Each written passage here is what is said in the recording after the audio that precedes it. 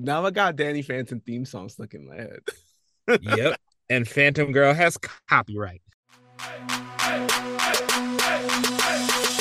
Hi, I'm Shamar Griffith, codenamed Comic Shams. And I am Andrew Tejada, codename Arate. This season, we're getting whelmed for DC's greatest sidekicks and covering every episode of Young Justice on Yet another DC animated podcast, part of the Forgotten Entertainment family.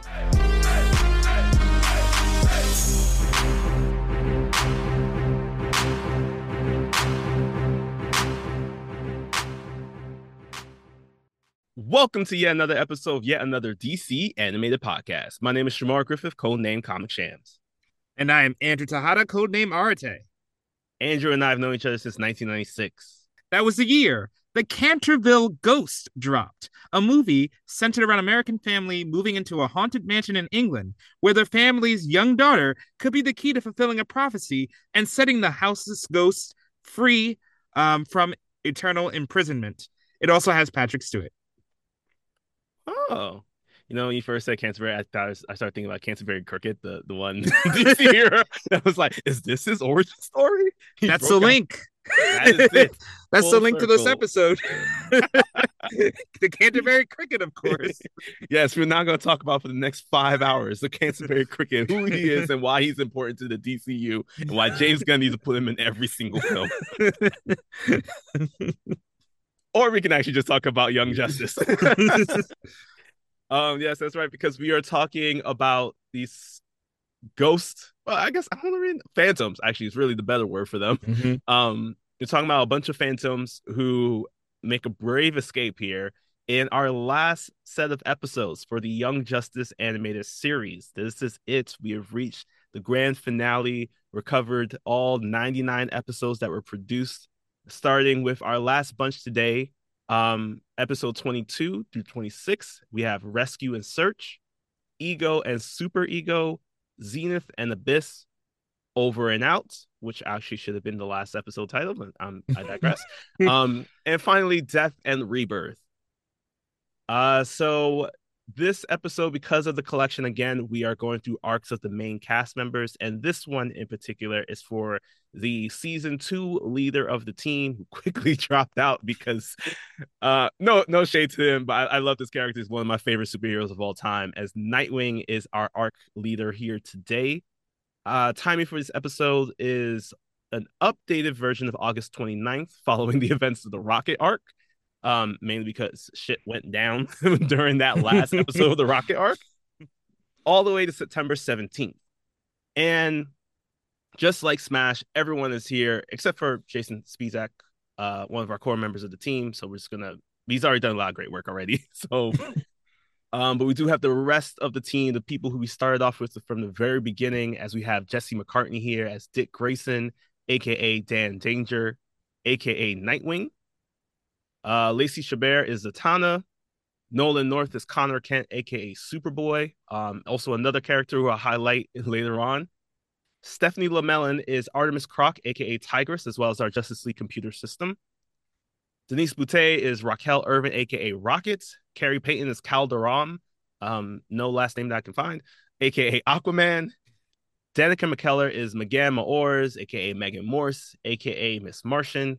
And wrapping up our list here, we have Vanessa Marshall, who is Ursa Zod, and soon to be a very dramatic version of Shigo in this universe. Phil Morris is Lore and Drew Zod, playing father and son here. And finally, we have the person that we probably came at for so long because of the harm he did to us back in season 1. But we got Ben Diskin, who is providing his final, at least probably final. We don't know the status of season 5 or anything like that. We're not in the weeds of it at all.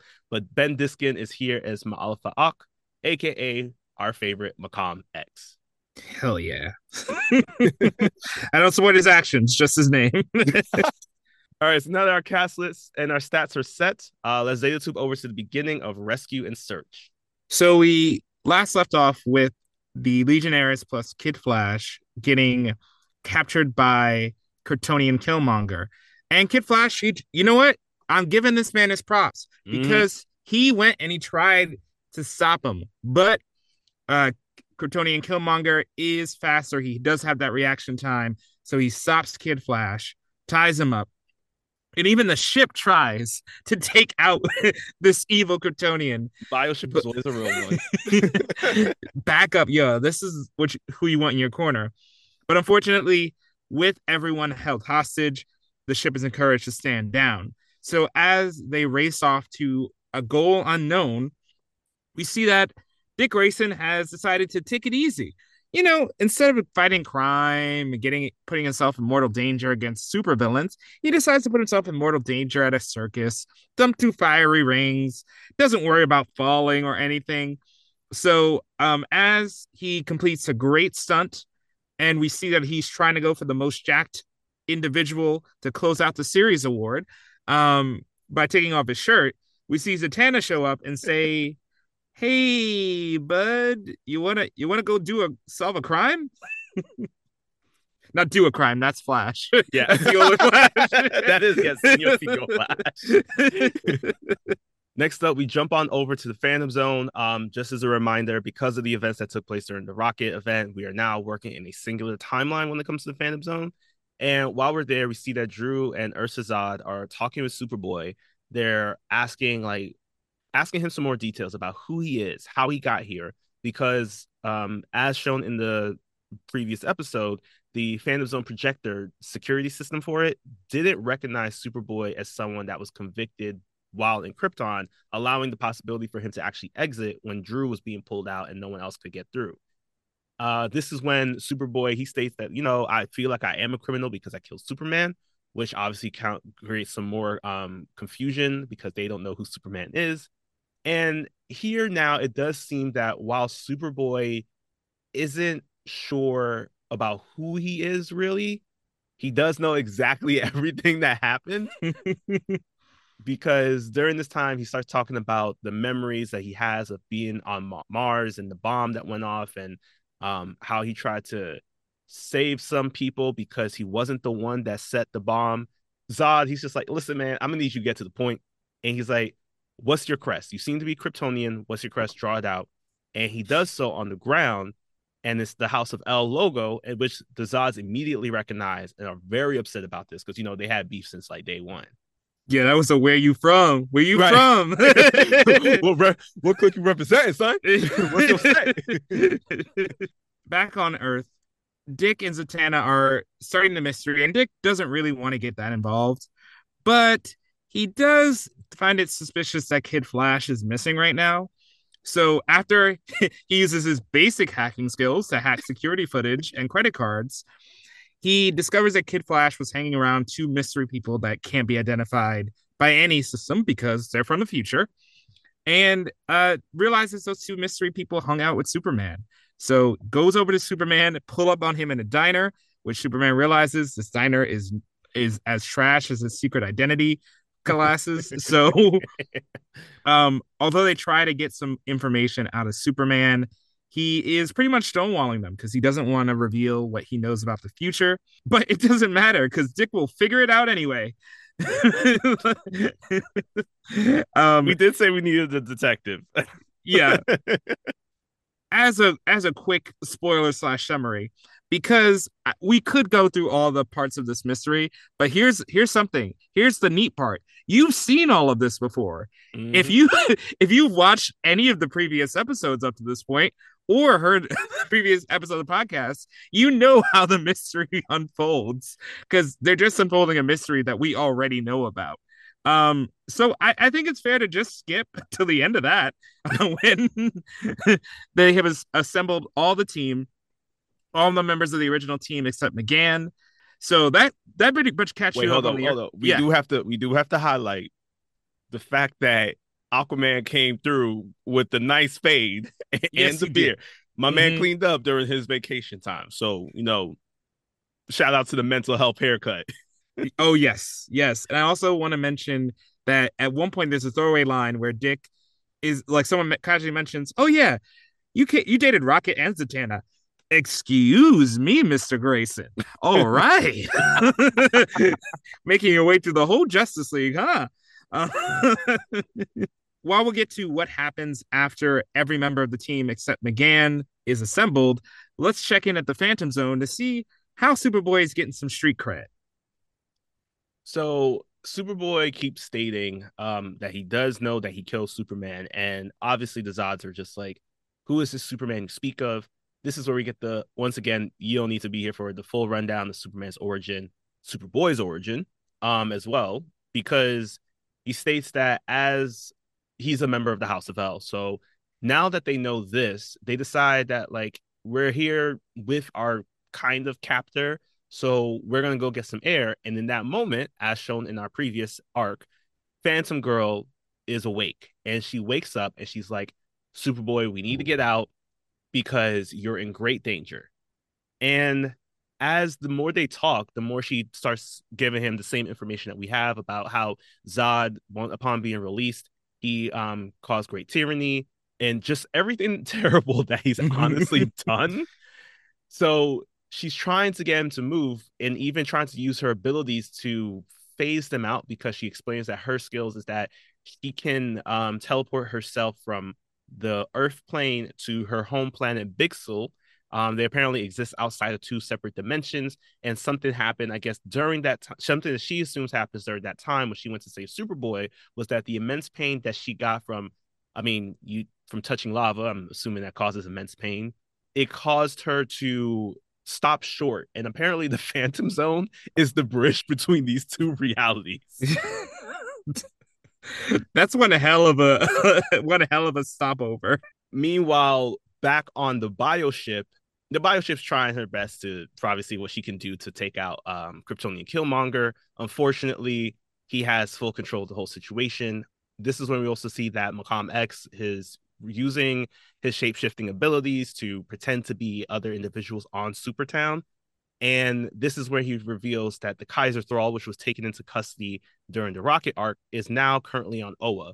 So the new plan is force Kid Flash, because they all have inhibitor collars, force Kid Flash to use the cosmic treadmill to so that the bioship can enter subspace and they could travel to Oa as quickly as possible. Prior to this, we did see this really drawn out battle between the original team because they decided to collect at the Tower of Fate to try to see if they can summon Clarion so that he can help them teleport to the Phantom Zone and pull Superboy out. Their whole plan was to see if, because of the fact that Clarion does not like the Tower of Fate, they figured that he'll be too afraid to even step foot in it, therefore bend to their wills. Unfortunately, Clarion decided to show them that he is him and does this like shadow clone jutsu, starts basically attacking every single person. Like it's really funny to see how this is all happening because it's like just like in the Magic arc, where it's just like Clarion is just soloing this entire team. Oh man, yeah, and I mean it's fun. It's a lot of fun to see Nightwing get to fight. I think he did the best he could Did the best against Clarion. Yeah. Clarion also stunts on Zatanna by speaking backwards effortlessly. But yeah, it becomes pretty quickly like any battle with Clarion, you know how this is going to end. Clarion is just dominating. So eventually, Zatanna pulls out her max spell. She collects her MP and uses the combo. And she says that, Clarion, you need to honor your debt to me by taking me to the Phantom Zone. That whole chaos arc where you're not a chaos crystal anymore. And he goes, you know what? I am going to honor your debt by not killing you. Damn, that's gangster. I can't even lie. I can't even lie. That's the one. So at this point, Clarion goes and they have leaving them without a definite way to get back into the Phantom Zone. But back on the bioship, Kryptonian Killmonger is making plans of his own. So he lets Kid Flash out of jail, but he reminds him that, look, if you try anything, it's over for you. And I like to detail that because earlier Kid Flash was caught in an explosion and he doesn't have speed healing, his arms are still bandaged at the moment. Mm-hmm. I do like that. As they make for a mysterious plan, the other kids in our crew on Earth decide to go for the magic school bus as their backup plan. So as the episode comes to a close and both race to their respective backup plans, we find out in a post-credit scene that the Kaiser Thrall is humanoid. we're gonna follow up on that, but yeah, we're just gonna drop that now though. Yeah, it really took a shot to our egos here hearing about that. Which leads us right into ego and super ego, where we are in Markovia. There's this like kid who is running away, is a young metahuman who was unfortunately turned by Clarion, and it was captured while in Cuba during the Outsiders arc. So he's trying to find a way to get to Markovia. Unfortunately, the only way I can say is that racism going racism. As the a bunch of Markovians come up and they definitely attacking him, saying that Markovia is only for the true Markovians, none of you metahumans. And the boy tries to defend himself. He's able to squirt some kind of like, I don't know, it was like blood or venom or something on this Mm-hmm. one guy's face. And this is what forces this entire gang to try to attack him. Fortunately, Geoforce or Hot Lava, I feel like we gotta call him Hot Lava now after what happened in season 3. Okay, yeah. Oh, absolutely, always. All right. So Hot Lava and his rest of his Infinitors, they arrive on the scene very much like a Young Justice team and say, we need to save this kid. So he starts commanding orders, telling his people like Fury and Cobalt and every man to chase after and stop the perpetrators. Unfortunately, though, one man does get away and they're unsure of like how he did because the person that he passed by was Everyman, and Brion's tight about this, but what he doesn't see is that this person seems to be shape shifting into this Infinidor, but originally looked like one of the attackers. Yeah, and that is because he is a new one on the crew. Uh, Change Boy. That's not his name, but I didn't write it down because he's only in this episode. Spoilers. Right. Uh, no, every man, right? That's his Yeah, name. every man. Yeah. Voiced by Nolan North, who is some. There's gonna be a scene coming up about him that I'm gonna be very excited about.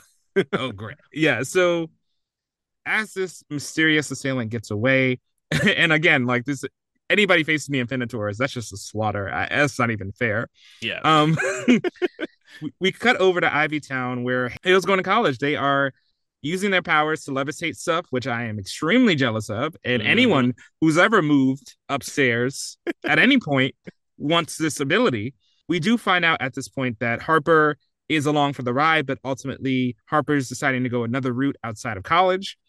And this is where Harper drops a bomb that she's like, "Hey, I want to date you. I kind of love you. You don't have to say anything, but I'm gonna go," which is typical when you're at that age of 18. You just kind of drop it all and run.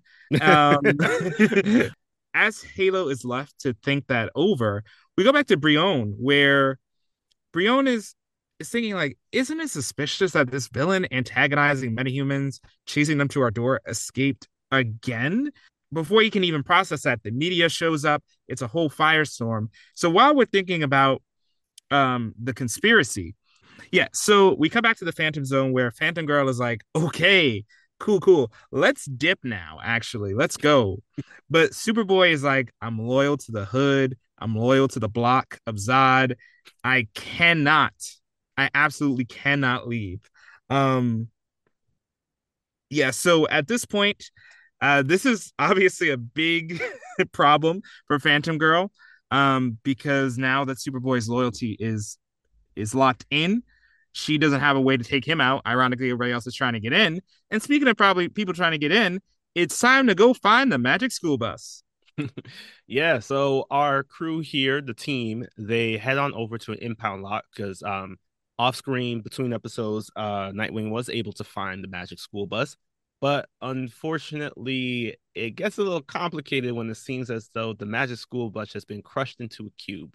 While everyone's in shock about that, we hop back over to Markovia, where Brion is once again talking with this kid who reveals his name is Lizard Johnny. Well, you know what? Brion would approve of that name. That is true. That is true. I take that back. So as he's talking with Lizard Johnny, he's telling him, "Don't worry. While you're here in Markovia, I'll be sure to protect you." Lizard Johnny's just telling him, "I just really want to be in a place that I could be safe. Like I don't want to fight. I don't want to be in this situation at all." And he's even mentions that, are you going to protect me the same way that you did against the attackers and what you did to your uncle, which causes a bit of a shock to everybody's face. Fortunately, though, he does apologize for that, but then it leads into the minister Joseph coming through with the I don't really know what his title is, but Zivyad, I think was his name. The person who's basically, we learned from last season, is now a member of the Light with his metahuman abilities, and he is kind of influencing a lot of the conversation, so that it does seem that everybody is like on the same page of like, with Brion saying that like, don't worry, we'll protect you, and I'm not mad about you saying the thing about my uncle. I'm not hurt by it, even though in previous scene he did seem a little upset. And even Lizard Johnny saying that like, yeah, Brion had to do what he had to do. This is all while one of the Infinitors, Fury, she's watching as this is all going down, and she does seem to be a little upset about it, because something that the minister said was, all these metahumans that Brion seems to be bringing in and going into rescue seem to be some of the same people that was at the Metahuman Youth Center. So does that mean that Markovia is taking away metahumans from the Justice League?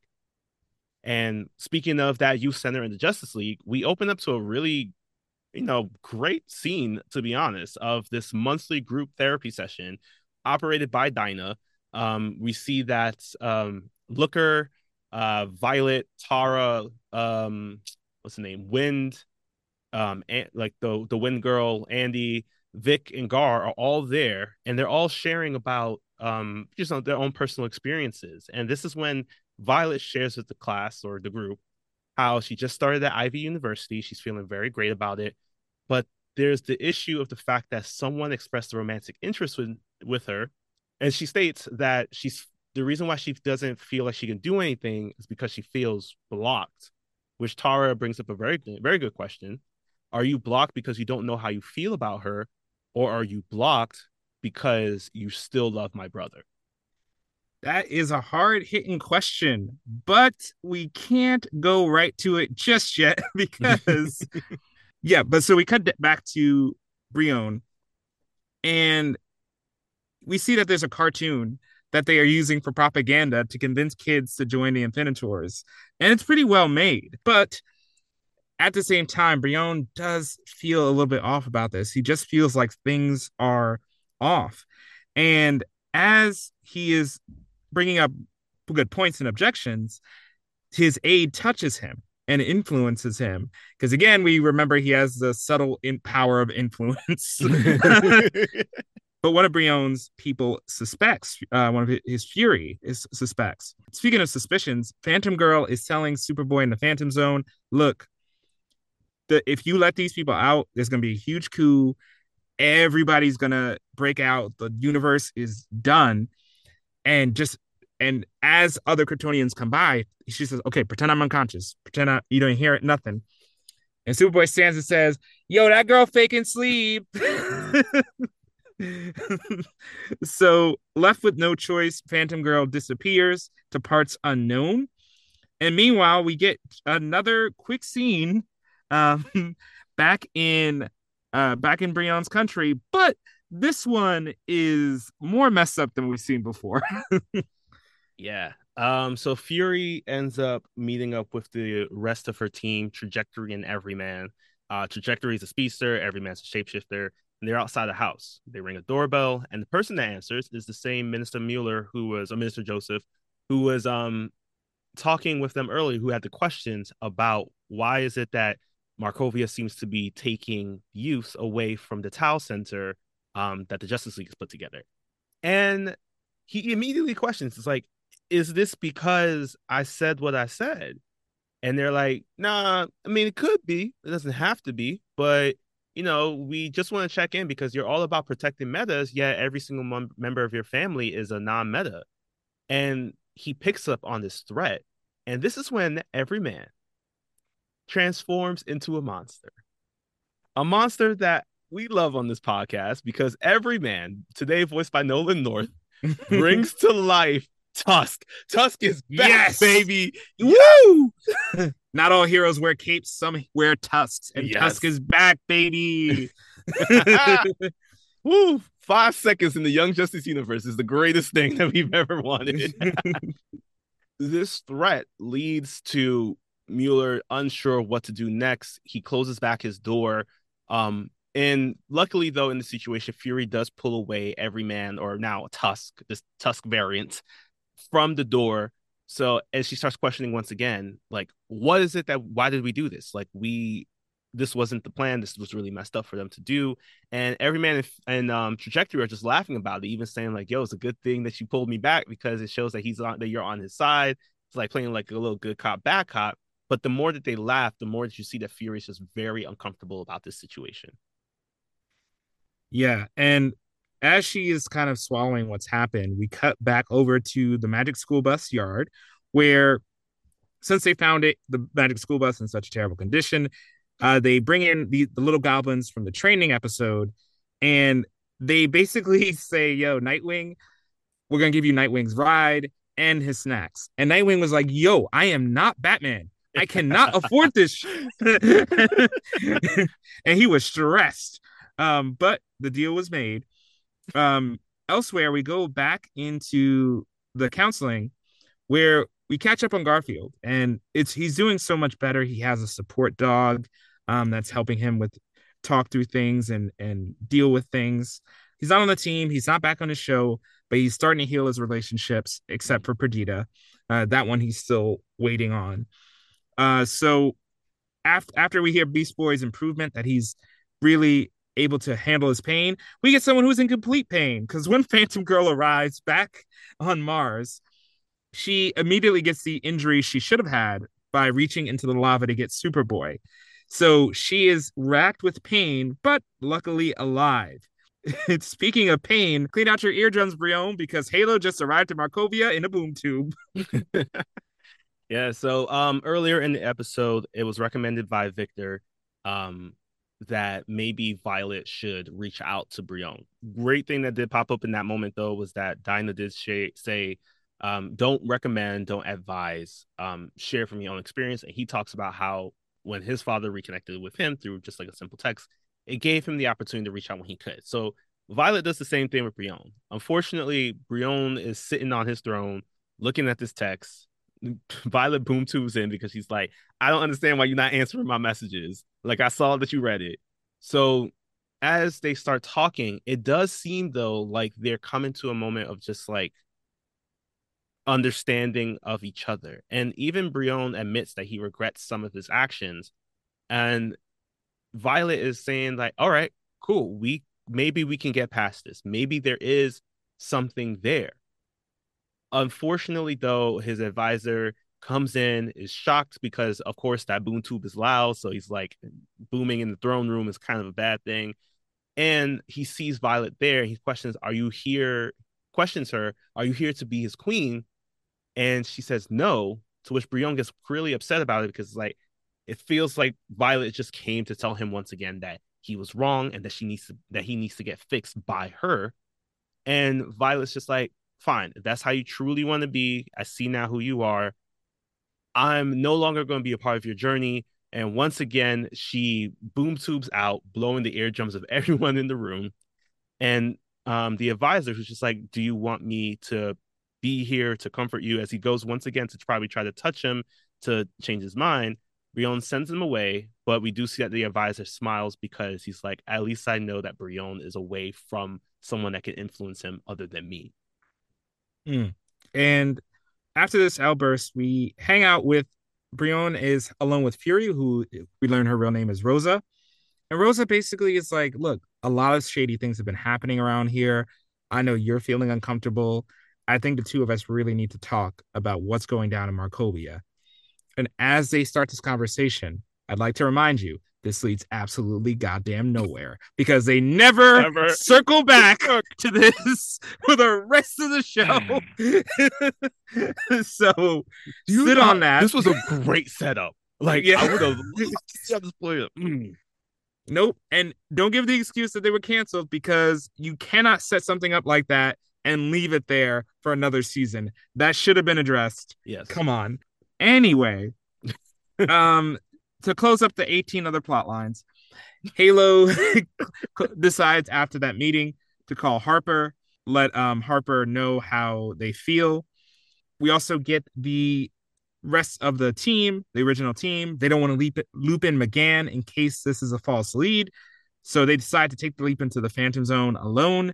And we end with another thing that doesn't get followed up on the construction of the Hall of Justice next to the UN. Also, I just want to apologize. I realized Yeah. I think I might have accidentally said she for Violet a couple times. It is they take ownership on that. My bad. I'll make sure to do better. That's part of learning. If you have somebody in your life who has changed pronouns and gone through this, Mm-hmm. trying is important. And Yes. you're gonna make mistakes because we have years of programming of like to assume and put people into boxes already. So just keep trying. You'll get there eventually. And next thing we have coming up is our next episode, Zenith and Abyss. So we open up to Oa, where we see Tomar 2 now, the Green Lantern. He's at the desk. He is checking in the visitor at the Galactic Science Prison. I really need to know what kind of prisons there are because it's like between this and Atlantis, like we are doing the prison system wrong. Um, so he's talking with this visitor. He scans him with his ring. It does cause a little discomfort. We see Kilowog in the back getting ready just in case, but it does come up that this person has no criminal record. Um, and Tomar 2 tells him, okay, everything seems to be good about this individual. Who are you to check in about? And this is when the visitor is revealed to be none other than Kryptonian Killmonger, who is checking in on Kaiser Thrall, and he learns that Kaiser Thrall has been released to his home planet on Earth. He tries to ask why, but fortunately, Tomar 2 does have some discrepancy and confidentiality when it comes to keeping this information secret. But as he leaves, Kryptonian Killmonger does mention that he believes that he knew his father and he hopes that he becomes a great Green Lantern just as his father was. And I was just like, this is the biggest slap in the face I've ever seen in my life. That was some cold. This is like his villainous moment. This is his Yes. Vandal Savage training coming through. But as we as they as Kryptonian Killmonger makes his moves to try to find the Kaiser Thrall, we see that our members of the team are in the Phantom Zone, and they thankfully they find Superboy really quickly. Unfortunately, Superboy thinks all of his friends are hallucinations. What you know what? I can't blame him for that at all. Facts. Um, so even though they're alone with him, he doesn't want to go anywhere. And it's revealed Zod set it up. It's a trap. As we see that they're stuck in a trap, we go back to Earth, or more accurately, the Watchtower above Earth, where Forage Her has arrived with the Kaiser Thrall and has brought in McGann because they realize that there is a humanoid boy inside of the Kaiser Thrall, but the only way to communicate with him is through telepathy. So in one of the darkest stories in this entire show, we discover that Danny was a runaway from home. And as a meta, he was taken and trafficked. His brain was removed from his body by Desaad and placed in this box. And furthermore, every time he uses his powers as a Kaiser Thrall to do anything with dimensions, it causes him intense pain. So, an 11-year-old boy was taken on the street, ripped out of his body, and forced to serve Darkseid. I don't know what to say. It's some dark stuff. It really is. And it's a very sad moment too, because like the more that McGann is communicating with Danny in this Kaiser Thrall form, the more you can hear in her voice just how sad that she is about his story. And it's everybody's trying to say we'll do everything that we can to help, but it's in a moment like this, there isn't much you can do. So you can see that moment, that kind of feeling echoing out through the room. In that moment, they all get distracted because there's an incoming transmission for Miss Martian, which she takes, and it's revealed that it's Prince Jem, who tells her that, listen, I don't have all the facts, but I have a strong reason to believe that Connor may still be alive, which is much of a shock to her as we hop over to the Phantom Zone, where we do know that Superboy here is alive. And he's just really kind of piecing everything together. He's realizing that his friends are really here. But Nightwing tries to play it along, saying that, like, maybe if everybody's cool, we'll be able to release everybody. But Superboy, because of his programming here through Zod, says, nah, he lying. This is when everybody's just like, we are your friends. We have to stop y'all. We have to at least stop these Kryptonians from getting through because they are criminals. We don't know what the situation is, and only criminal Kryptonians should be here. But this is when Connor's just like, I am a criminal though because I killed Superman, much to the shock of everyone in the room. And then we obviously see that on the watchtower, Superman arrives and Lightning gives the okay to move the satellite above the Zeta Shield, which allows Prince M and Phantom Girl to come along. And this is when Prince M introduces Phantom Girl, admits that he did a scan, but she didn't open up his mind to him. So therefore he has a reason to trust her, but not really trust her. So let's be careful of what we tell her. And she starts explaining everything. And gotta love this because it is everything we have seen in the show. It isn't things that happen behind the scenes. It isn't things that happened in secret that or like random small details that will pop up. It is legit everything we saw, and she explains everything to Miss Martian. While Superman uses his X-ray vision to see in her bandaged hand that she has a Legionnaire ring, and tells McGann, "I have reason to trust her. So I think we should move forward with whatever she needs, whatever she says." She didn't explain why her logo is clearly stolen from Danny Phantom, but we'll address that at another time. So, Oh so my gosh. I swear, side by side comparison, it's the same logo. Oh my Yeah, gosh. It same really color scheme. is. It's the same powers. Yeah, exactly. I mean, now I got Danny Phantom theme song stuck in my head. Yep. And Phantom Girl has copyright. So we also so now Kryptonian Killmonger is now one step ahead of the heroes because he realizes that he has access to the Legionnaire rings and that they can contact the heroes and kind of listen in. So Macom X says, I'll do you one better, and pretends to be the Legionnaires and talks to Phantom Girl to get intel about what the heroes' plans are and how to thwart them. And it's here when you see how much of a threat a rogue Kryptonian and a mind reading shapeshifter can be just by themselves. They don't even need the bug. After this point, we go back to a long awaited confrontation in the Phantom Zone. My goodness, how excited I was for this scene because we see the Kryptonians who, mind you, don't technically have Kryptonian powers there against the heroes who are trained. And immediately in this fight, I have to, everybody, remember, these are not full-fledged Kryptonians. Again, so Artemis shoots an arrow right at a dude's chest. She was going to kill that guy. Don't kill that man. Artemis is not playing around today. She's tired. She is not whelmed. She is distraught, and she's definitely not feeling the Aster. So she's.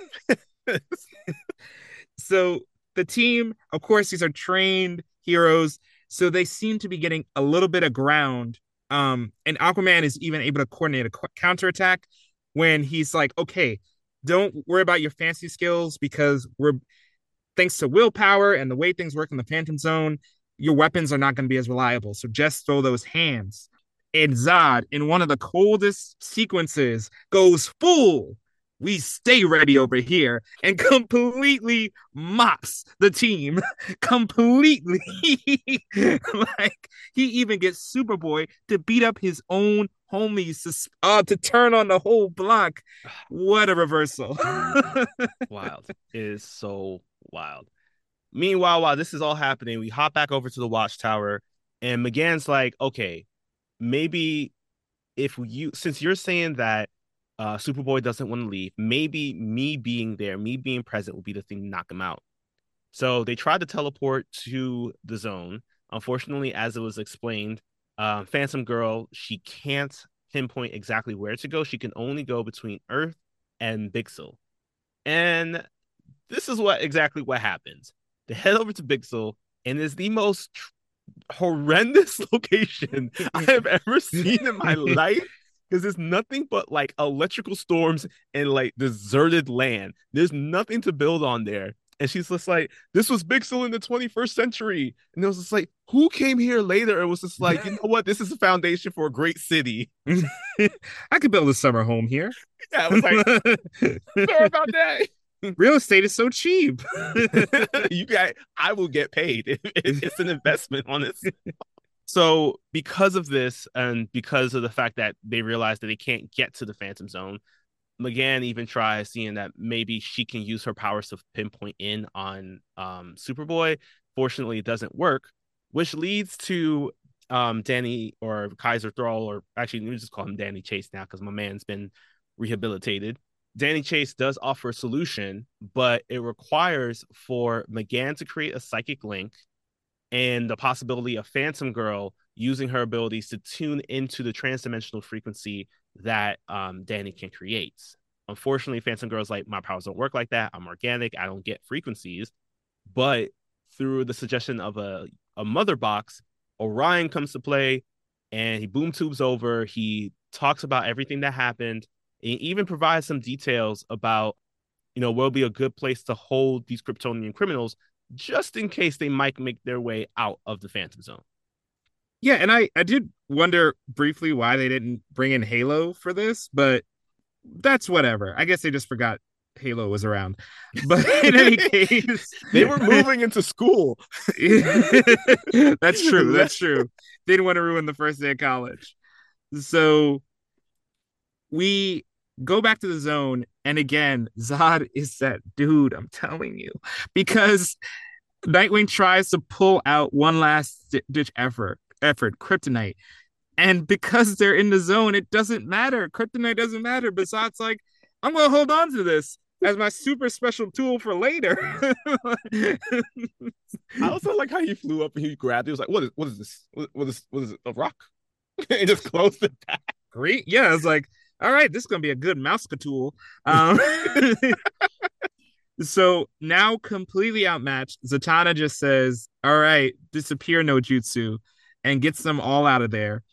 Back on the ship, headed towards the Red Sun planet, we get a scene that I didn't even consider them including, but they did it. And Superman, at this point, he's like, hey, when we get to the Red Sun planet, I can't help. But Black Lightning also is like, get over yourself, bro. The team is stacked. You got me, you got Martians, everything is cool. So don't even worry about it. Now that they're confident, and I love Black Lightning for leading the Justice League, this is when, after they have all the ingredients in place to throw the mother box to Red Sun planet, they open up a hole to the Phantom Zone. And unfortunately, Superboy isn't the only one who walks out, because Zod comes out too. And right when it looks like, oh, the heroes have an advantage, Kryptonian Killmonger pulls up. Macom X forces the Kaiser Thrall to activate and attack all the heroes, leading them in a torturous hell. Superboy knocks out instantly from the injuries he should have sustained in the Phantom Zone, and the episode ends with Kryptonian Killmonger going up to his pops and saying, yo, what's up? You ready to rule this universe or what? And, one would say that this is how we close it, an over and out. Fortunately, though, our next episode is called Over and Out because we're continuing on. And we open back up to Trombus, where everybody is still in agony, unfortunately, due to the fact they were attacked by the Kaiser Mother Box combo here. And as Lord Zod, as Kryptonian Killmonger is I had to correct myself on that one. It was like, as Kryptonian Killmonger approaches his parents, he once again is stating like, yo, I'm your son from the future. And Drew and Ursa just like, prove it. say the secret maxim. And it was like, I'm sorry, what? That was Yeah, and it. my boy just recites a phrase that was basically like, yo, Zod is it, Zod is all. And they're like, oh my God, he is our son. And it's really a shocking scene because this is where, again, thankfully, because we saw all of this content before, Kryptonian Killmonger explains that we gotta get y'all to a yellow sun because it's when you can gain your superpowers and conquer the galaxy. Drew Zod tells Feora, which was one of his lieutenants that popped on through, to head on over back into the Phantom Zone, gather his army from all the different forts, and tell them to come back here so that we can take over the galaxy. And it's wild mainly because it's just like assemble them within the hour. And I was just like, I thought they were all there. Like, there's more Forts, apparently multiple forts. forts. It's a fortnight over there. So this is where I got to give props to a secret MVP, even though they're very recent to the series. Mm-hmm. Forage her will is stronger than the Kaiser Thrall for a brief moment, and she almost knocks them out and gets the heroes to safety. But with the wake of this development, they decide they need to retreat. So Zod says, "All right, let's retreat," but I'm taking Superboy. Kryptonian Killmonger is not for it, but his dad will not budge on this. So as they leave, the Kryptonian Killmonger, still in his gangster mode, pulls up to the Fortress of Mm. Solitude. He takes the Fortress of Solitude, my man. And again, he again is like, "Yo, can we just kill Superboy while we have a chance?" And his father Zod, Drew Zod, says, I'm certain this guy is turned. It's all good. Leave it alone." So at this, Killmonger doesn't fight it. He just says, "All right, how about you guys go to the Kryptonian Pokemon Center, get some healing real quick, free healthcare." That's that's what the real Kryptonian magic is, free healthcare. And It's so good you heal yourself just walking outside. oh god, if only. Um, Now, and they also reopen the portal so that the Kryptonians can go to, well, now they'll go on a yellow sun planet Mm. on Earth. So this is where the heroes realize the team realize they have to close the portal from inside the Phantom Zone. Otherwise, a bunch of Kryptonians are going to get out. But luckily, they're going to have some help because Kid Flash is awake, alert, alive. Yeah, he sends everything, just every trace. I think he burned the sage so that Kryptonian Killmonger's essence was no longer in there. Um, in that moment, he also this everybody is just trying to collect themselves. Miss Martian's a little sad because she saw Connor, she felt him in there, but unfortunately, she can also sense that he reverted back to his cabinet's programming. And they decide, all right, that we need to get to Earth because the closer that the Kryptonians are to a yellow sun, the worse the situation is going to be. Of course, though, they don't really have many things to get them back, but we do see that Bioship is still here. So Kid Flash, he goes in, he starts operating everything once again, and with a combined might of subspace travel, Kid Flash using the cosmic treadmill, and Forge her using her power ring to wrap the Bioship in a construct, they are moving at like the speed of light. If there's something faster than that, they're moving that fast. Yeah. And this is also gives, even though they're moving so fast, they do have time to slow down and have some important conversations. So we see that, the Legionnaires finally get to reunite, even though they're not so happy about it, Mm. because exactly what they were trying to prevent is now happening much earlier than it should. And they're rightfully questioning, did we mess up time worse by trying to stop him?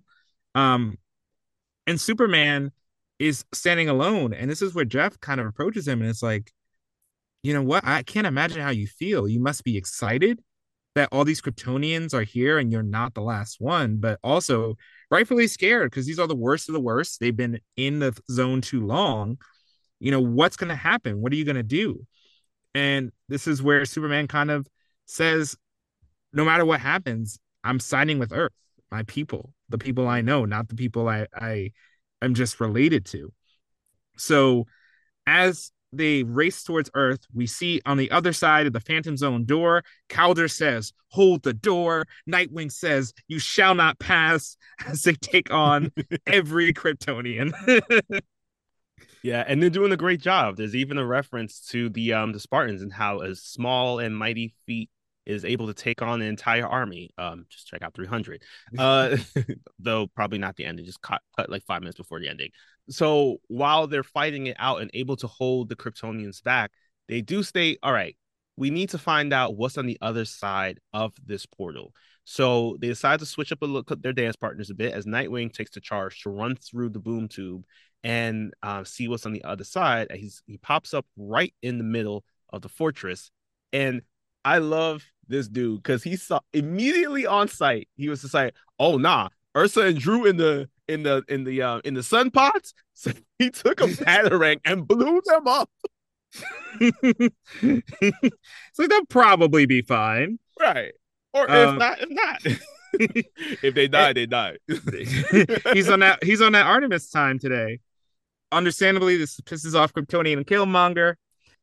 So Kryptonian Killmonger lashes out, knocks over a statue, and once again, Nightwing lays down bloody, and it appeared that once again, Nightwing was killed by a rock.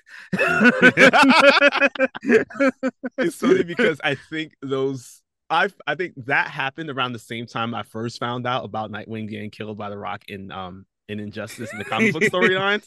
And I was just like, yo, what's it about boulders and pebbles that this man just can't avoid them? That's his real nemesis. Um, The Rock, but not Dwayne Johnson. but to be serious, in a serious moment, his heartbeat does slow and fade away. And before we can really absorb this, Ursa Zod just gets a magical eye boost out of absolutely nowhere. Yeah, no. this came out of nowhere. She just gets magical powers just because she's mad. I um, and and as the last trifecta, if you're still at this point wondering what's going on, what won't help you is when Satana makes the Kryptonians fight each other in the zone. Who's And mad that she didn't do that before, though, to be honest. right, why would you wait? And the Kryptonians go, "Build your rage, everybody!" And they just start getting all aggro, screaming, raging out, just so they can summon one of those creatures that we remember. And as the Kryptonian is trying to escape, she's like, I got 5 years. I've been here for 40. Feora, I believe, was trying to escape. She gets taken by the monster they summoned. Mm-hmm. You got to take the wheel because I'm my head's spinning from all this craziness right now. Yeah, she got instantly grabbed. Another person got instantly grabbed was Ursa, as she now becomes the new Emerald Empress. So for people, I think we've talked about that, her character in the Justice League versus the Fatal Five, because Emerald Empress is a 31st century villain. So somehow now, because of her rage, her building of the rage, she was able to get the Eye of Ekron. And this is when they're like, okay, cool, everything is coming up Millhouse for us. Unfortunately, though, this is when they do hear that the bioship is on its way. So they decide, you know what? Let's go find out what's happening. And as they sense the boom tube energy there, Superman's worried that the fortress may start attacking. But McGann's like, bioship linked up with Kryptonian systems, man, long ago. She good. And all this is happening when Ursa and Drew are given some time to kind of like look around. They're very upset seeing about Superman and his exploits. Malafa Ek, who's there, or sorry, Macom X, who's been there for a minute now. He's like our science person. He's just like, yo, this tube is about to collapse. We can't sustain this any longer. This is when we do see that the tube is starting to collapse a lot. So much that Zatanna's like, we need to get out of here because if we stay here, we don't know what happens to us. We may end up dying. And this is where we do see that they are trapped between a Kryptonian and a hard place because we see that Kryptonian Killmonger came through to help stop the fighting so he could get his people through. So he's on the one side with his full powers, while the other Kryptonians are still behind the rock the devourer because they plugged a hole with it in a very dumb way. And luckily, somebody's watched Game of Thrones and knows how to hold the door because Rocket puts a barrier that keeps Kryptonian Killmonger and the Kryptonians from advancing. But right when the boom tube is about to collapse, while everyone is able to get out, Rocket is stuck in the middle and is presumably killed in the boom tube collapse. To make matters even worse, Emerald Empress, who's been built up for the past 23 episodes, of course, takes out the bioship pretty much instantly because her magical powers are better than any sensors. So, and when the ship collapses, the only one left conscious and somewhat standing is Superman. And in a nice moment, Zod says, like, truly, man, I don't want to throw it. Look, I hate your house. All right. Let me get that. I hate your hood. We're never gonna be friends, but I would rather not fight. But if you kneel to me, we could talk. And Superman's like, bro, I get it, but I can't kneel. And Zod's like, oh yes, you can. And using the kryptonite he took from the zone, Mm-hmm. sticks it on Superman's chest. He's like, oh, you're on your knees now, aren't you, boy?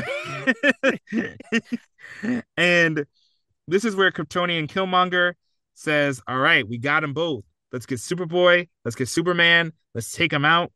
But Zod says, doing it out here near the fortress? Nah, that's not my aesthetic. Let's go somewhere else. So they boom tube over to this is a new place, Planet Circle. This is, I guess, the Daily Planet created a full on kind of park within Metropolis. The Zods enter with Superboy carrying Superman, who's very, very green from all the kryptonite poisoning. And they do cause some general destruction.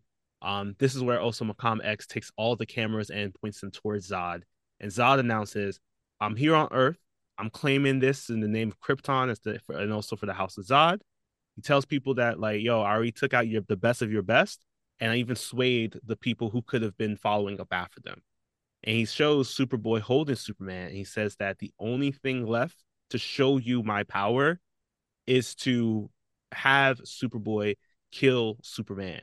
And in that moment, we see that the Emerald Empress goes over to Superboy. He's wearing a solar suit, but he's still very disfigured from all the burns that he's still healing from.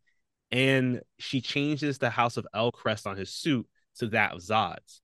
And in that moment, we start seeing Superboy start to hallucinate all the scenes of the times when he had killed Superman.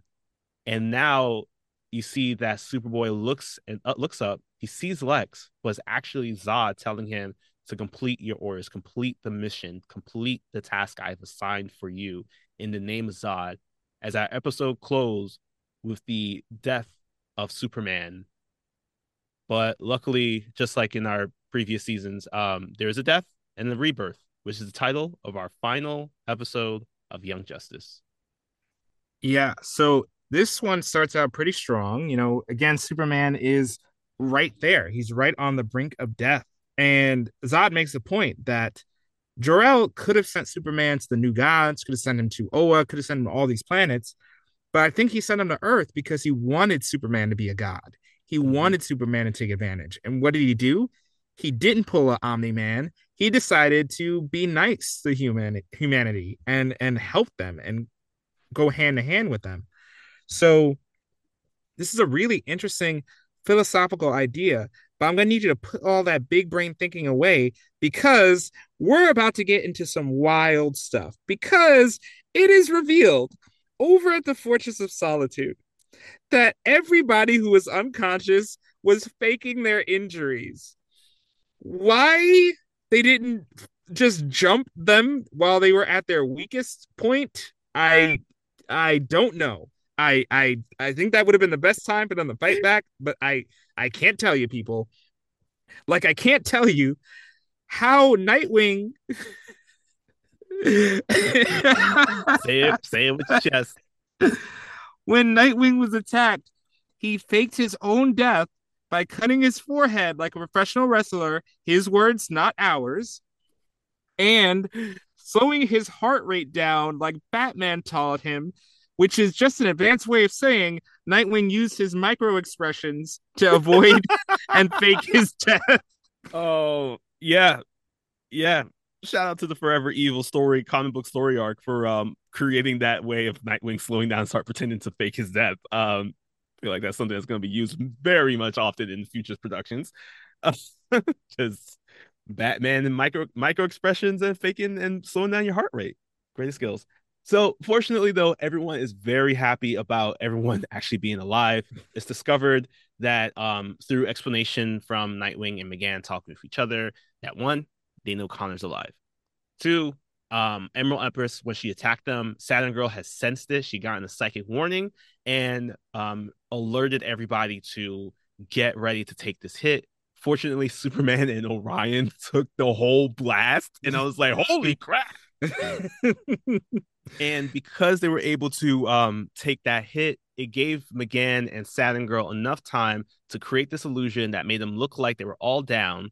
But McGann said that they decided to send Superman since he most likely would be the one to be able to take that hit, and figured that the Zods would know that as well.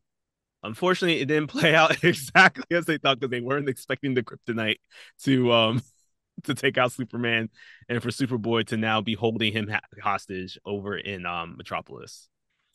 Yeah, there's also a minor plot hole here because at one point Nightwing speaks with authority about what happened to Rocket, and I'm Mm-hmm. like, you weren't Yeah, he there. wasn't there. You were faking your injury. Like, did McGann, and even if McGann gave you the info, why are you speaking with your whole chest like you were there? Anyway, as all these plots are merging into one, to add another obstacle, Bioship has to heal, but it doesn't really matter because Baby shows up a second later. I don't even know why they introduced this as a problem when they immediately solved it. But back at our main event, we're wondering Superboy has now been convinced by Zod to kill Superman. His mind is scrambled. His memories are messed up. How can they possibly bring him back from the brink? And the answer is one word: family. Because the word family, like Martha in Batman v Superman, instantly convinces Superboy, you know what? I don't want to kill him anymore. and and that's it. That's it. He gives up. Yep, resolved, problem solved.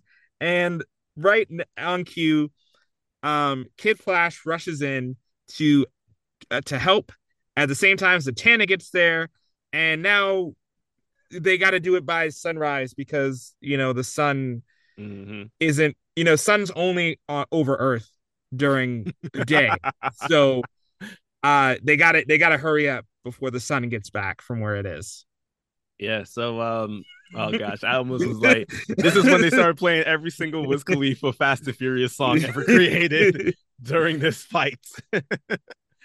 So now the rest of the team are still on their way. They're like, again, we gotta stop them before the sun comes up. And everybody is in this fight. Like again, like we mentioned, it's just like Smash. Everybody is here. Um, so we see that Zatanna, she comes through when she finally arrives.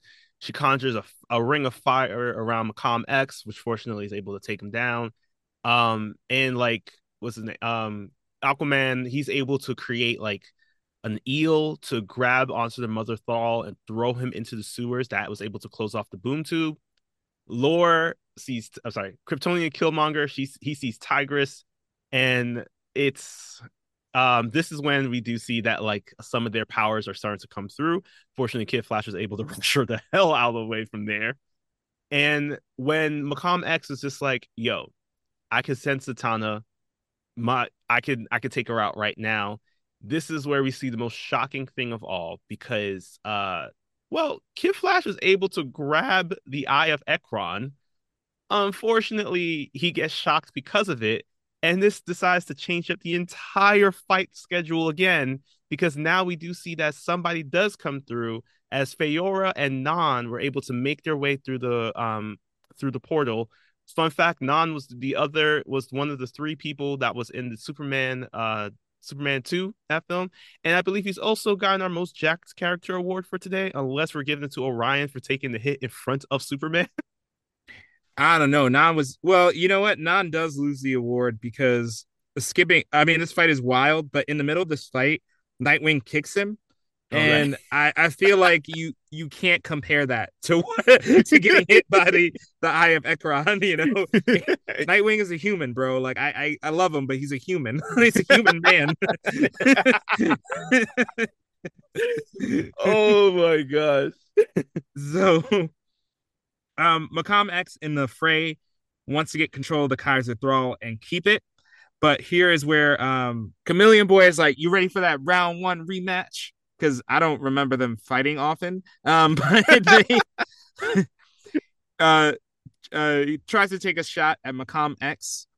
McGann immediately comes in and is able to restore Superboy's mind pretty effortlessly. Artemis shows up, and I say that because at this point I realized that her entire arc was just doesn't even matter right now. Yeah, Like, it really does not. and speaking of arcs that didn't matter, Aquaman uh pulls up, and I will give it to this boy. He was given the work to Zod. All Hmm. right. He was doing the Lord's work to try to take out Zod. And as established before, he's on tier with Kryptonians. Um, so now the fight has been reset. Superman and Superboy are now on the same side since Superboy has his memories back. Now it's time for some real battles. Um, as McGann decides to step into the fray. Yeah, she steps in a very big way too, because in a prior scene when they're all flying over to the fight, she and Nightwing have a conversation, and he tells her, "Yo, this is the worst of the worst that we're going through right now. And I know that in the past you've been working on not going too far, especially because we know about her whole exploits into the mental scape and swaying people in her own way." And he's like, "Listen, I know that you've been working towards coming back from that, but today's the day to mind mess up some people because you are like ace in the hole. You are everything that we need." And she comes through. Immediately it does seems like she's still kind of holding back because she's mostly doing illusion works on Emerald Empress, even to the point where Emerald Empress is able to trap her into a ring of fire. And this leads into a very shocking death when Emerald Empress flies over and rips out McGann's heart. It's very graphic, very gory. You actually see the whole thing beating its last couple of beats. But luckily, because this is the episode where everybody fakes their death, this was a full, complete mental illusion set up by McGann as she brain blaster, knocking Emerald Empress unconscious, causing the eye to separate from Ursa as the two beings fall to the ground. At the same time, we see that Danny is being tortured by Macom X. Danny was able to come back because the mother box, while although it was being controlled by Macom X, was able to recombine Danny in this like mental scape. And Danny is just like in terrible pain. Fortunately, Saturn Girl comes up and it's just like, "Yo, why don't you pick up somebody your own size?" And I was like, that's a fair point, but he can also Mm-hmm. shift to the size of Danny. So I don't think that was actually the right statement. Yeah. But I do like this moment because finally Saturn Girl encourages Danny to step into his own power, and he is able to kick Macom X out of his head himself, just with his Mm-hmm. own power. Now we cut to what should be the main event, which is Superman and Superboy versus Zod and Tony and Killmonger. And Superman's like, look, they're good. They're strong. You know, they're getting powered up, but we are a team. Mm-hmm. So let's hit him with a We combo. family. We family, right? So let's hit him with that combo. And they start their combo and immediately get washed by Zod and Tony Killmonger. Yeah. Immediately. What is this combo? It looked cool for like a hot second. And then it was just like, so no. Just, it's like, yo, Combo breaker. all this happens. And fortunately, though, we got another ace up our sleeve with the emergence of Danny now finally taking out Macom X. He opens up a vertical boom tube from the sewer. So this gives every single person the opportunity to find a way to knock a Kryptonian down into this Phantom Zone tube. We see that Artemis or Tigress and Nightwing still fighting against Non. This entire time, they're still fighting against this one Kryptonian. They execute the West maneuver. West maneuver very so even though he isn't here with us, we know that he is with us. Because this is the typical 5-year-old playground trick of someone kneeling behind someone and then the other person pushing them, causing them to flip over. Nan gets kicked into the boom tube. Feora, she tries to leap in, but unfortunately gets trapped in a force bubble, revealing that Rocket also kind of faked her death, and she is alive and well, standing in front of a time sphere, and is just sending Feora into the Phantom Zone as well. And thankfully, she's like, I'm not even gonna bother to explain that right now. Um, so she says I'll explain later.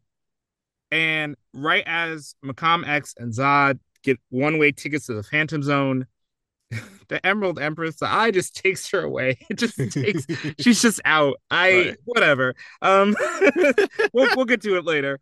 Um so now the fight is finally over. So now that this fight is over, this climactic battle, it's time to wrap up literally every plot line we have. So let's do a quick speed run of a couple things right away. First of all, Beast Boy is on TV. He says thank you everybody for supporting his mental health battles and what he's been going through. And I think it's a really nice message. I think it's 20 episodes too late, but it's a really nice message. Jonathan Kent is now messed up for life because now he learns that people can come back from the dead sometimes. So good luck explaining when Ma Pa Kent die of natural causes that they're not coming back. The wedding starts and McGann's parents come in. At this point, Emery, her sister, who's living on Earth, decides to reclaim her original birth name, accepting her status as a white Martian in a white Martian family. Violet and Harper are literally in the background. They don't get any lines to worry about. um, Black Canary says, hey, we need a sanctuary for heroes to get their mental health back together. And I'd love how she looks over to Batman because Batman was giving the vibes that I'm not paying for this. And Perdita has moved on. She said, sorry, Beast Boy, but I don't think we'll get back together. I need to take a breath. So why don't you continue with the 17 other plot lines that we're going? Of course, because again, it's a wedding, and I'm hoping that Batman paid for this because Connor and Clark arrive in a black limousine because as I think back in season 3, during when they first met Metron, Connor had asked Clark if he could be his best man, so that's the situation that's happening here. Calder comes up, and he's talking to Orion, Chameleon Boy, Green Lantern Forager, and Rocket, trying to figure out a plan for the Kryptonians because we can't leave them in the zone forever. Chameleon Boy is like, yeah, I mean, we could. I mean, they were technically released a little early because of this scenario, but you can see what happens in the 31st century. But also in the 31st century, they caused some crime. So Clark suggests that maybe we could just leave them out on Trombus. It's an uninhabited world. There's red sun. They have to literally build everything from scratch. And Raquel notes, bringing together that plot point, that this is a great way to start the treaty between the League, the New Gods, and the Green Lantern Corps, because they can watch over it and make sure they don't rise up. And they're like, all right, we'll talk about this later. But they're going to find out something very shocking soon because the Kryptonians never made it back to the zone. Vandal Savage, in his expertly clever ways, worked with Ultra Humanite to share that the Kryptonians, during their trip back into the zone, actually never made it there. And because Clarion was able to hunt them down, they now have all the Kryptonians on Warworld, except for just one, because the Apocalypse required one, and they also can't find Macom X. So you see the Warworld in the Phantom Zone. It gets taken away through a portal set up by Clarion. And at the same time, we hop over to another planet where the person who was acting as his liaison for Macom X and Darkseid, Graven is his name. He shares that this is the reward you've been looking forward to because of your faithful service to Darkseid. It's a planet that the Aashens could call their own. Macom's like, yo, what's this planet called? And it's revealed that it's called Durla, which is the home planet of Chameleon Boy, meaning that maybe in some way, Macom X and Chameleon Boy are distant relatives. And I guess all that racism and attempted ethnic cleansing was worth it for Macom X. Right. Because Macom X and Chameleon Boy look exactly alike. The fact that he gets a happy ending after all that is mind blowing. Um, but we don't have time to sit on that horrifying thing because we need to find out how Rocket survived. And apparently, getting trapped in the boom tube sent her to Metron's vault. And Metron just gave her a time sphere for free that he had fixed up, the one that they had left behind there previously. And he sent he sent the time sphere back with Rocket. Now earlier, Kryptonian and Killmonger had escaped into the time sphere, and they were worried about where it was going to go. It's revealed that Metron, when he gave the time sphere, preset the coordinates, and the coordinates take Kryptonian and Killmonger back to the Kryptonian bomb that was about to go off under the surface of Mars, the time it did. So Kryptonian Killmonger goes, "Oh, obviously, I'm supposed to go and kill Superboy." And I'm like, bro, do you not remember that you yourself set a kryptonite bomb that now you're completely vulnerable to? Why the hell would you get out? And it's revealed after Kryptonian Killmonger predictably fails, he was the ash mark on the wall this entire time that people thought was Superboy's body. And Metron smiles and says to himself, "That's for kicking me out of my chair, bro." Honestly, that's the pettiest revenge I've ever seen anyone execute.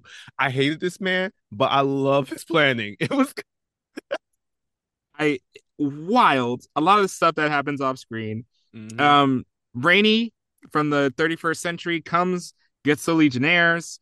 And this is a question I wanted to ask you because we get to see the wedding guests assembled. Mm-hmm. These seating arrangements, as someone who's gotten married, do these seating arrangements make any sense to you? The first row did. Everything else was a complete trash shit show because it was like God, it was so bad. It was like, first off, the spacing of the aisle was wrong. The framework. Okay, before I go into making this a wedding podcast, I'm just it was it there was I could see the vision. Unfortunately, yeah, it was a little blinded. And speaking of blinded, we also go talk about Emerald Empress, because now she is using the eye to fly over to Daxam. She does know now that she is pregnant with the unborn child of Drew Zod, and she's like, "I'm gonna get vengeance back for my husband," knowing that Lord Zod will, or sorry, Kryptonian Killmonger may return once again. Hopefully, he keeps the hair. Um, and we start wrapping up our story here with Lucas Carr has arrived, and then we also see a white limousine arrive. And this white limousine is Miss Martian. She's here, and I gotta say, it was a very nice wedding dress. Mm-hmm. And fortunately for them, because I don't know how much they had to pay for this wedding, but the Legionnaires decided to leave. Actually, not fortunately for them, because if they had to pay for their plates, I'm gonna need somebody to send me a bill, like some money from the 31st century, because them plates are hefty. Yeah, I feel like they leveraged a favor they had from Batman to just get this all paid for. Yeah. So after we zoom in on a guy who, look, I gotta use this allowance here. I don't Mm-hmm. know who the fuck was talking next to Icicle Jr. Who was Oh, that guy? Like, what? that was our boy Marvin, the Martian, the from the guy that was pretended to, oh right, because you blocked out the harm episode from your memory. Right, Um but would you invite him to your wedding after that? I wouldn't really invite him, but I guess because technically he's actually the first like normal friend that Superboy made when he went to school. That is the reason why he was invited to that wedding. Where he was seated for dinner, we won't know. Thankfully, we won't. Well, now that that's out of the way, finally, Superboy and McGann, they finally get married like they've been trying to do all season, after exchanging some sweet vows. And in the post-credit scene, we cut to Apocalypse. We see that Black Mary is there, and now she's one of Darkseid's Furies. And the second person that's there, that's one of his Furies, is Supergirl, who apparently ended up in the Phantom Zone by herself and was rescued by Darkseid. So they decide, out of all of the Kryptonians they could have taken, they take Supergirl. Yes, of course, the series didn't get another season after this, but had they gone through with this plot line, it would have literally been the plot line they just did with Connor. about a Yeah. Kryptonian turn to evil, and also Darkseid saying like thinking like these two people are going to make a difference. I don't want to tell Darkseid how to do his job, but I am absolutely sure Black Mary and Supergirl ain't gonna quite cut it against the entire might of the Justice League. That's true. Black Lightning told us that, like, listen, we against many Kryptonian criminals, we got this on lock. So yeah, that with that teaser that isn't gonna go anywhere and a wedding that's been a long time coming, we end our series there. So while I still go take some time to calm down from the fact that the Legionnaires left, and that's probably like $1,000 a plate for that food, we're gonna leave you with this podcast in the Forgotten Entertainment family that you should be listening to the next time you're not listening to us.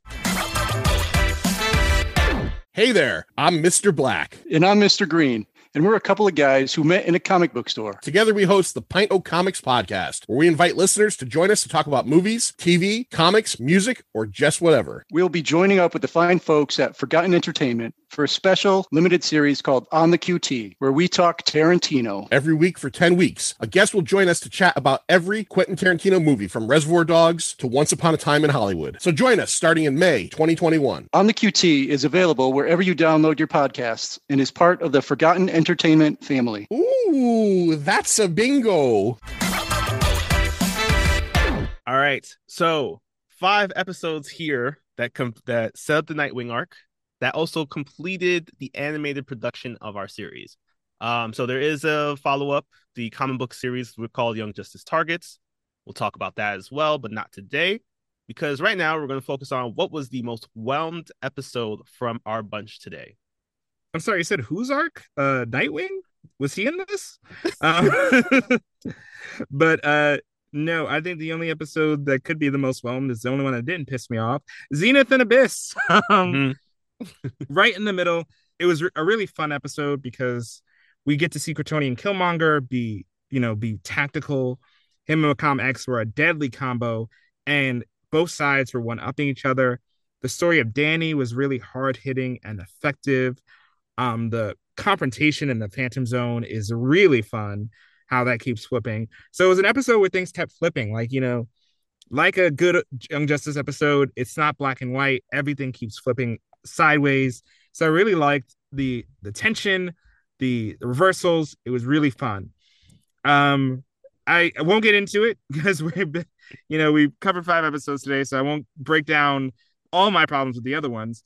But it basically amounts to 2 things the other episodes do, is either because it's the rush to the end, they cram in too much information, and as a result, a lot of off-screen information that we weren't rewarded with, or in the case of the first episode of this arc, literally retracing steps to do things we've already done before. Yeah. So it just felt like you have such little time. We know all of this already. Nightwing does not need to put together a mystery that has already been solved. So it was frustrating to see that, them kind of waste a really interesting detective episode on prior information. And I'll say also Ego and Super Ego were very close, but for the pure fact that Brion's arc is never finished, it could not emerge from this group. So where does that leave you in this last group? Who's the most whelmed for you? Yeah, I'm also going to give it to Zenith and Abyss because it did feel like everything about it, strong storytelling, interesting things with like what was happening with Danny and the whole thing about him with the Kaiser Thrall. It connected. I feel like it connected a lot of stuff to the bigger mythos of not only within Young Justice but also just the DC universe in general. I also agree. Ego and Super Ego were great. Also, I have my I think I also really enjoyed Over and Out, and I think that's just because of the fact of like that battle, like seeing how it's just like we don't know which way to go in this, and it's like everything already seems lost and we can't go any further. It was a great way of telling that story and seeing what sacrifices had to be made at this point. But Zenith and Abyss definitely the best because it gave us an opportunity to see how what we've been asking for a bunch of times in previous seasons of show us throughout past episodes how everything comes into connection here. And it did that. It did a great job with that. I agree. Even though the first episode of this arc kind of does it, I think what could have been done to not show like Nightwing just going to each person's place and showing that like, hey, all these characters are in this show too, and they're all connected to it. Let's just have him maybe just like explaining, doing the detective work, looking at the board, and each time that he picks together a new piece, still have it be like a single shot or frame of him there, and then like the person who's providing that information just appear on screen. Like, I don't know if I needed really to see him going with Zatanna to all these places. And then it's just like, Zatanna, do the thing where you just show them the mind and then they show us what they were thinking. And now we have that information. We can play that out. I think that was a lot, because I wish I kind of could have just, given the fact that we're like, we need a detective, I kind of wish that we saw him at the board doing the detective work a little bit more versus like, I'm just hopping around to different things. Like, because it felt like we're just taking scenes from previous episodes and swapping characters. Mm-hmm. Yeah, exactly. I think it just such a good premise and such an exciting premise, just not used in the most efficient way here. My grand RT alteration, the last one I have for Young Justice as we close up, I would have not only loved to see one more episode of Superboy on Earth and Evil, but my radical RT alteration, instead of love snapping him out of it, Lex would do it. Lex would be around, you had enough time. There were so many plot lines. Lex would be introduced, realizing Superboy is Cadmus programming. He goes to try to take advantage. But right when Superboy is about to kill Superman, Lex realizes, damn it, there are worse Kryptonians out there, namely Zod. And at that point, Lex finally frees Superboy from Cadmus programming, making it so that he can never revert back. And with the strength of mind, Superboy by himself, not with McGann's help, is able to piece everything back together and then get back to business. I think that would have been a nice change up. And like, I get it. McGann putting his mind back together is, symbolic and cute, but I would have loved to see a different take on it. I would have loved to see an evil and the master of evil himself have to reverse it. I think that would have been really rewarding. Yeah, I can see that. That would have been good. Because I think that we see McGann being the one to reassemble his mind many times already throughout, just not even just like in this set of episodes, but in the series as a whole. Like she tends to be the one to piece his mind back together. And I think it would have been nice because now it's like, I'm assuming that behind the scenes is probably like, yeah, like there's work was done mentally for him to not be taken over again, but it's never explicitly said. It's always like it always seems like he's doing this work on his own, which kudos to him. But then it's like when you hear other individuals like Red Arrow being able to have his mind swept of this programming, is the same happening for Superboy? It just feels like you just have to assume that is, but I agree. I kind of wish there was a way that we could just say he's been completely broken from the programming. He's not going to revert back. And it's not going to be like he has to continue. Like, yeah, maybe he continues doing some work, but not have it be that like he's never going to be free when so many people have had an easy out of it already. And would have brought his whole arc, the series, full circle. But we just had to find out what was going on with Perdita, so never mind that. Yeah. Oh, and also I forgot to mention, because I just thought it was a cool thing, was Beast Boy's emotional support dog, Wingman, is actually the name of Greg Sipes, the person whose voice is Beast Boy. That's the name of his dog. Oh, well, yeah. Comes all full circle. Yeah, unlike Superboy storytelling. But speaking of storytelling, we're gonna hop onto the comic book section of this. Now, there isn't much, I guess, that we can share, just because, it's a Nightwing arc. I feel like we talked about him in the past already, given like who he is as well as his origin. I think we definitely talked about it during the Judas Contract movie episode, because that's where he adopted the title of Nightwing. Zod might also be a good option, but honestly, I feel like there's so many different versions of him throughout media telling us to kneel that I think we're good. Oh shit, my bad. I forgot to actually mention this. So back in our first episode of this season, I mentioned that the titles of each episode spells out something much like it did for season 3. That title for season 4 is called Invitation to Kneel to Zod. Oh. That's what we okay, that's what we're building to. Yeah. Okay. Yeah. That's great. That's great. Yeah. No, the funny thing is, I feel like he didn't say it as much as I wanted him to say it. Like, I wanted every line to be like, hello, kneel before Zod. I like my coffee with cream and sugar, kneel before Zod. Yeah. It's a very like Teen Titans Go joke, but I'll accept it. I would have taken that over what we Yeah. got. But yeah, so no, I don't think we should talk about Nightwing. I don't think we talk about Zod. However, there is a character that has a nice middle ground between the two if people really want that, and that's Zod or Kryptonian Oh, Killmonger. damn, I thought you were gonna see Tusk. All right, Lord You Zod know, then. yeah, one day, we'll get the full Tusk animated comic book breakdown. Like we'll work on it. The TCU. Oh man. So Zod, he more recently in comics has been portrayed as a child of Zod, just like we saw here. Um and in the 20 that was mostly seen in the 2017 Revenge storyline in DC Rebirth. This was when Cyborg Superman pulls together Superman's greatest enemies, by which I mean variants of Superman, like Eradicator himself, Zod, to come and fight against Superman. And during this battle, we got a chance to see Lord Zod being pulled from the Phantom Zone as well, but as a little kid. He unfortunately doesn't have the locks, but he does have a similar swoop of the hair. Okay, Yeah. well, I guess I'll take it. So and also in his future state, he is a part of the Peacemaker Suicide Squad. So I think he's like an anti-hero. Some people like future state, some people don't. Do with that information what you will.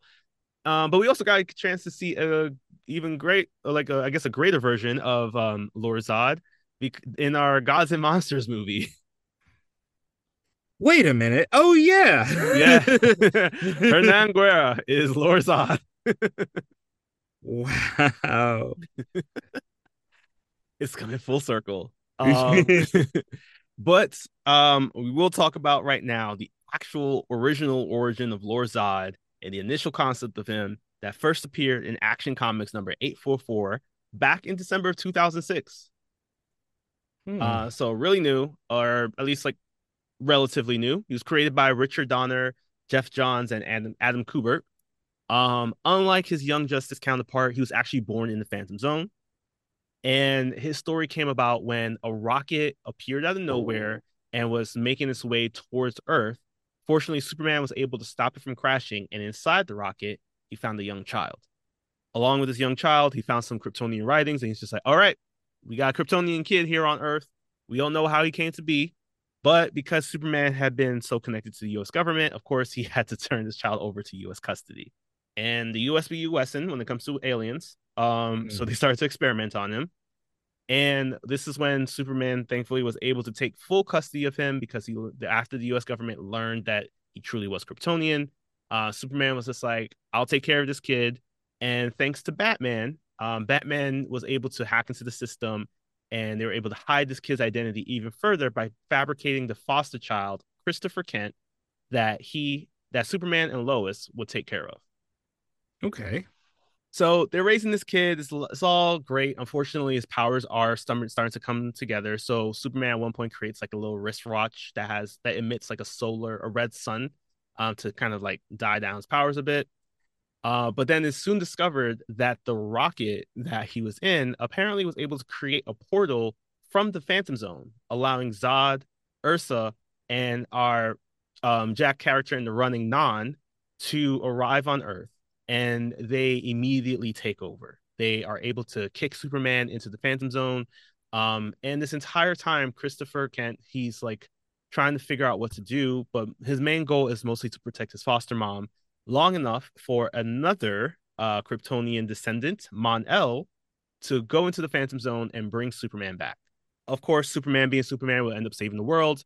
But it was discovered that the only way to close the portal was to send everything back.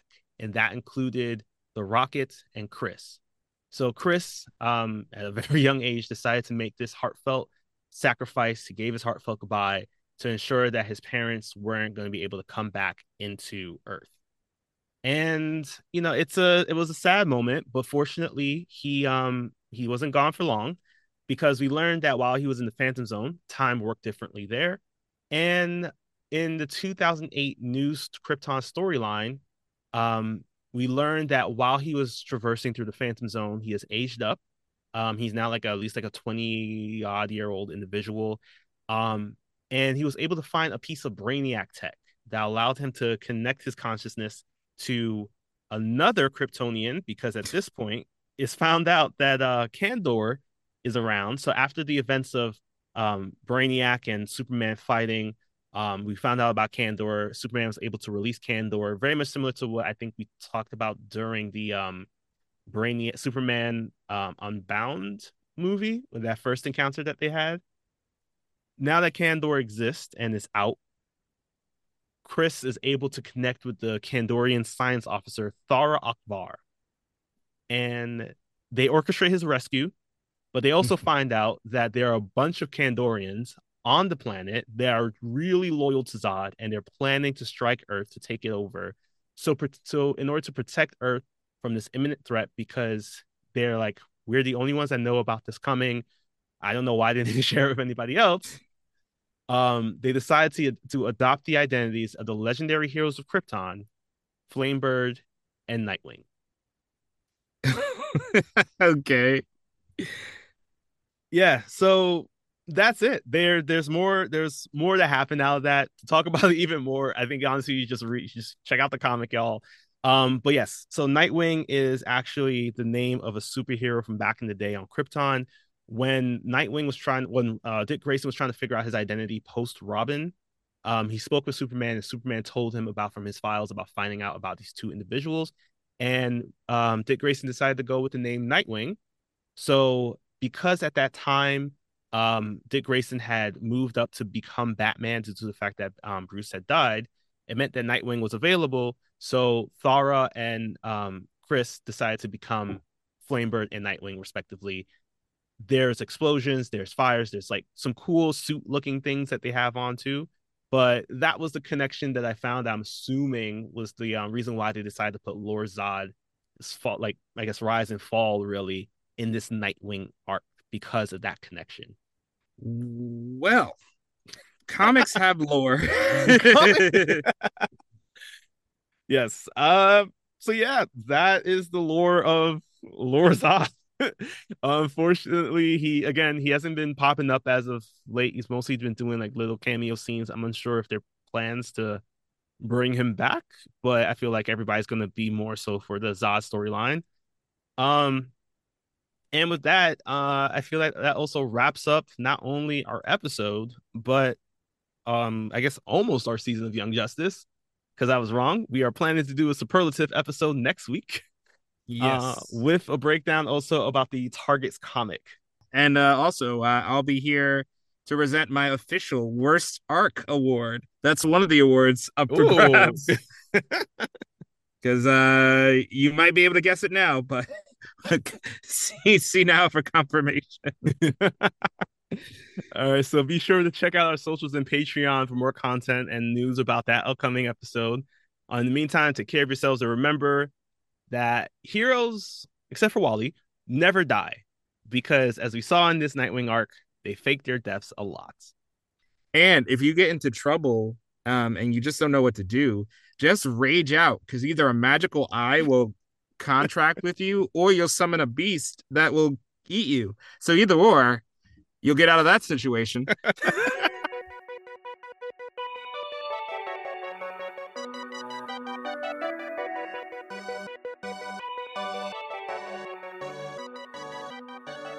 Thanks again for listening. Yet another DC animated podcast is a proud part of the Forgotten Entertainment family. If you liked what you heard, leave a review and share us with a friend. Also be sure to follow us wherever you get your podcasts and on social media at YA DC Animated Pod.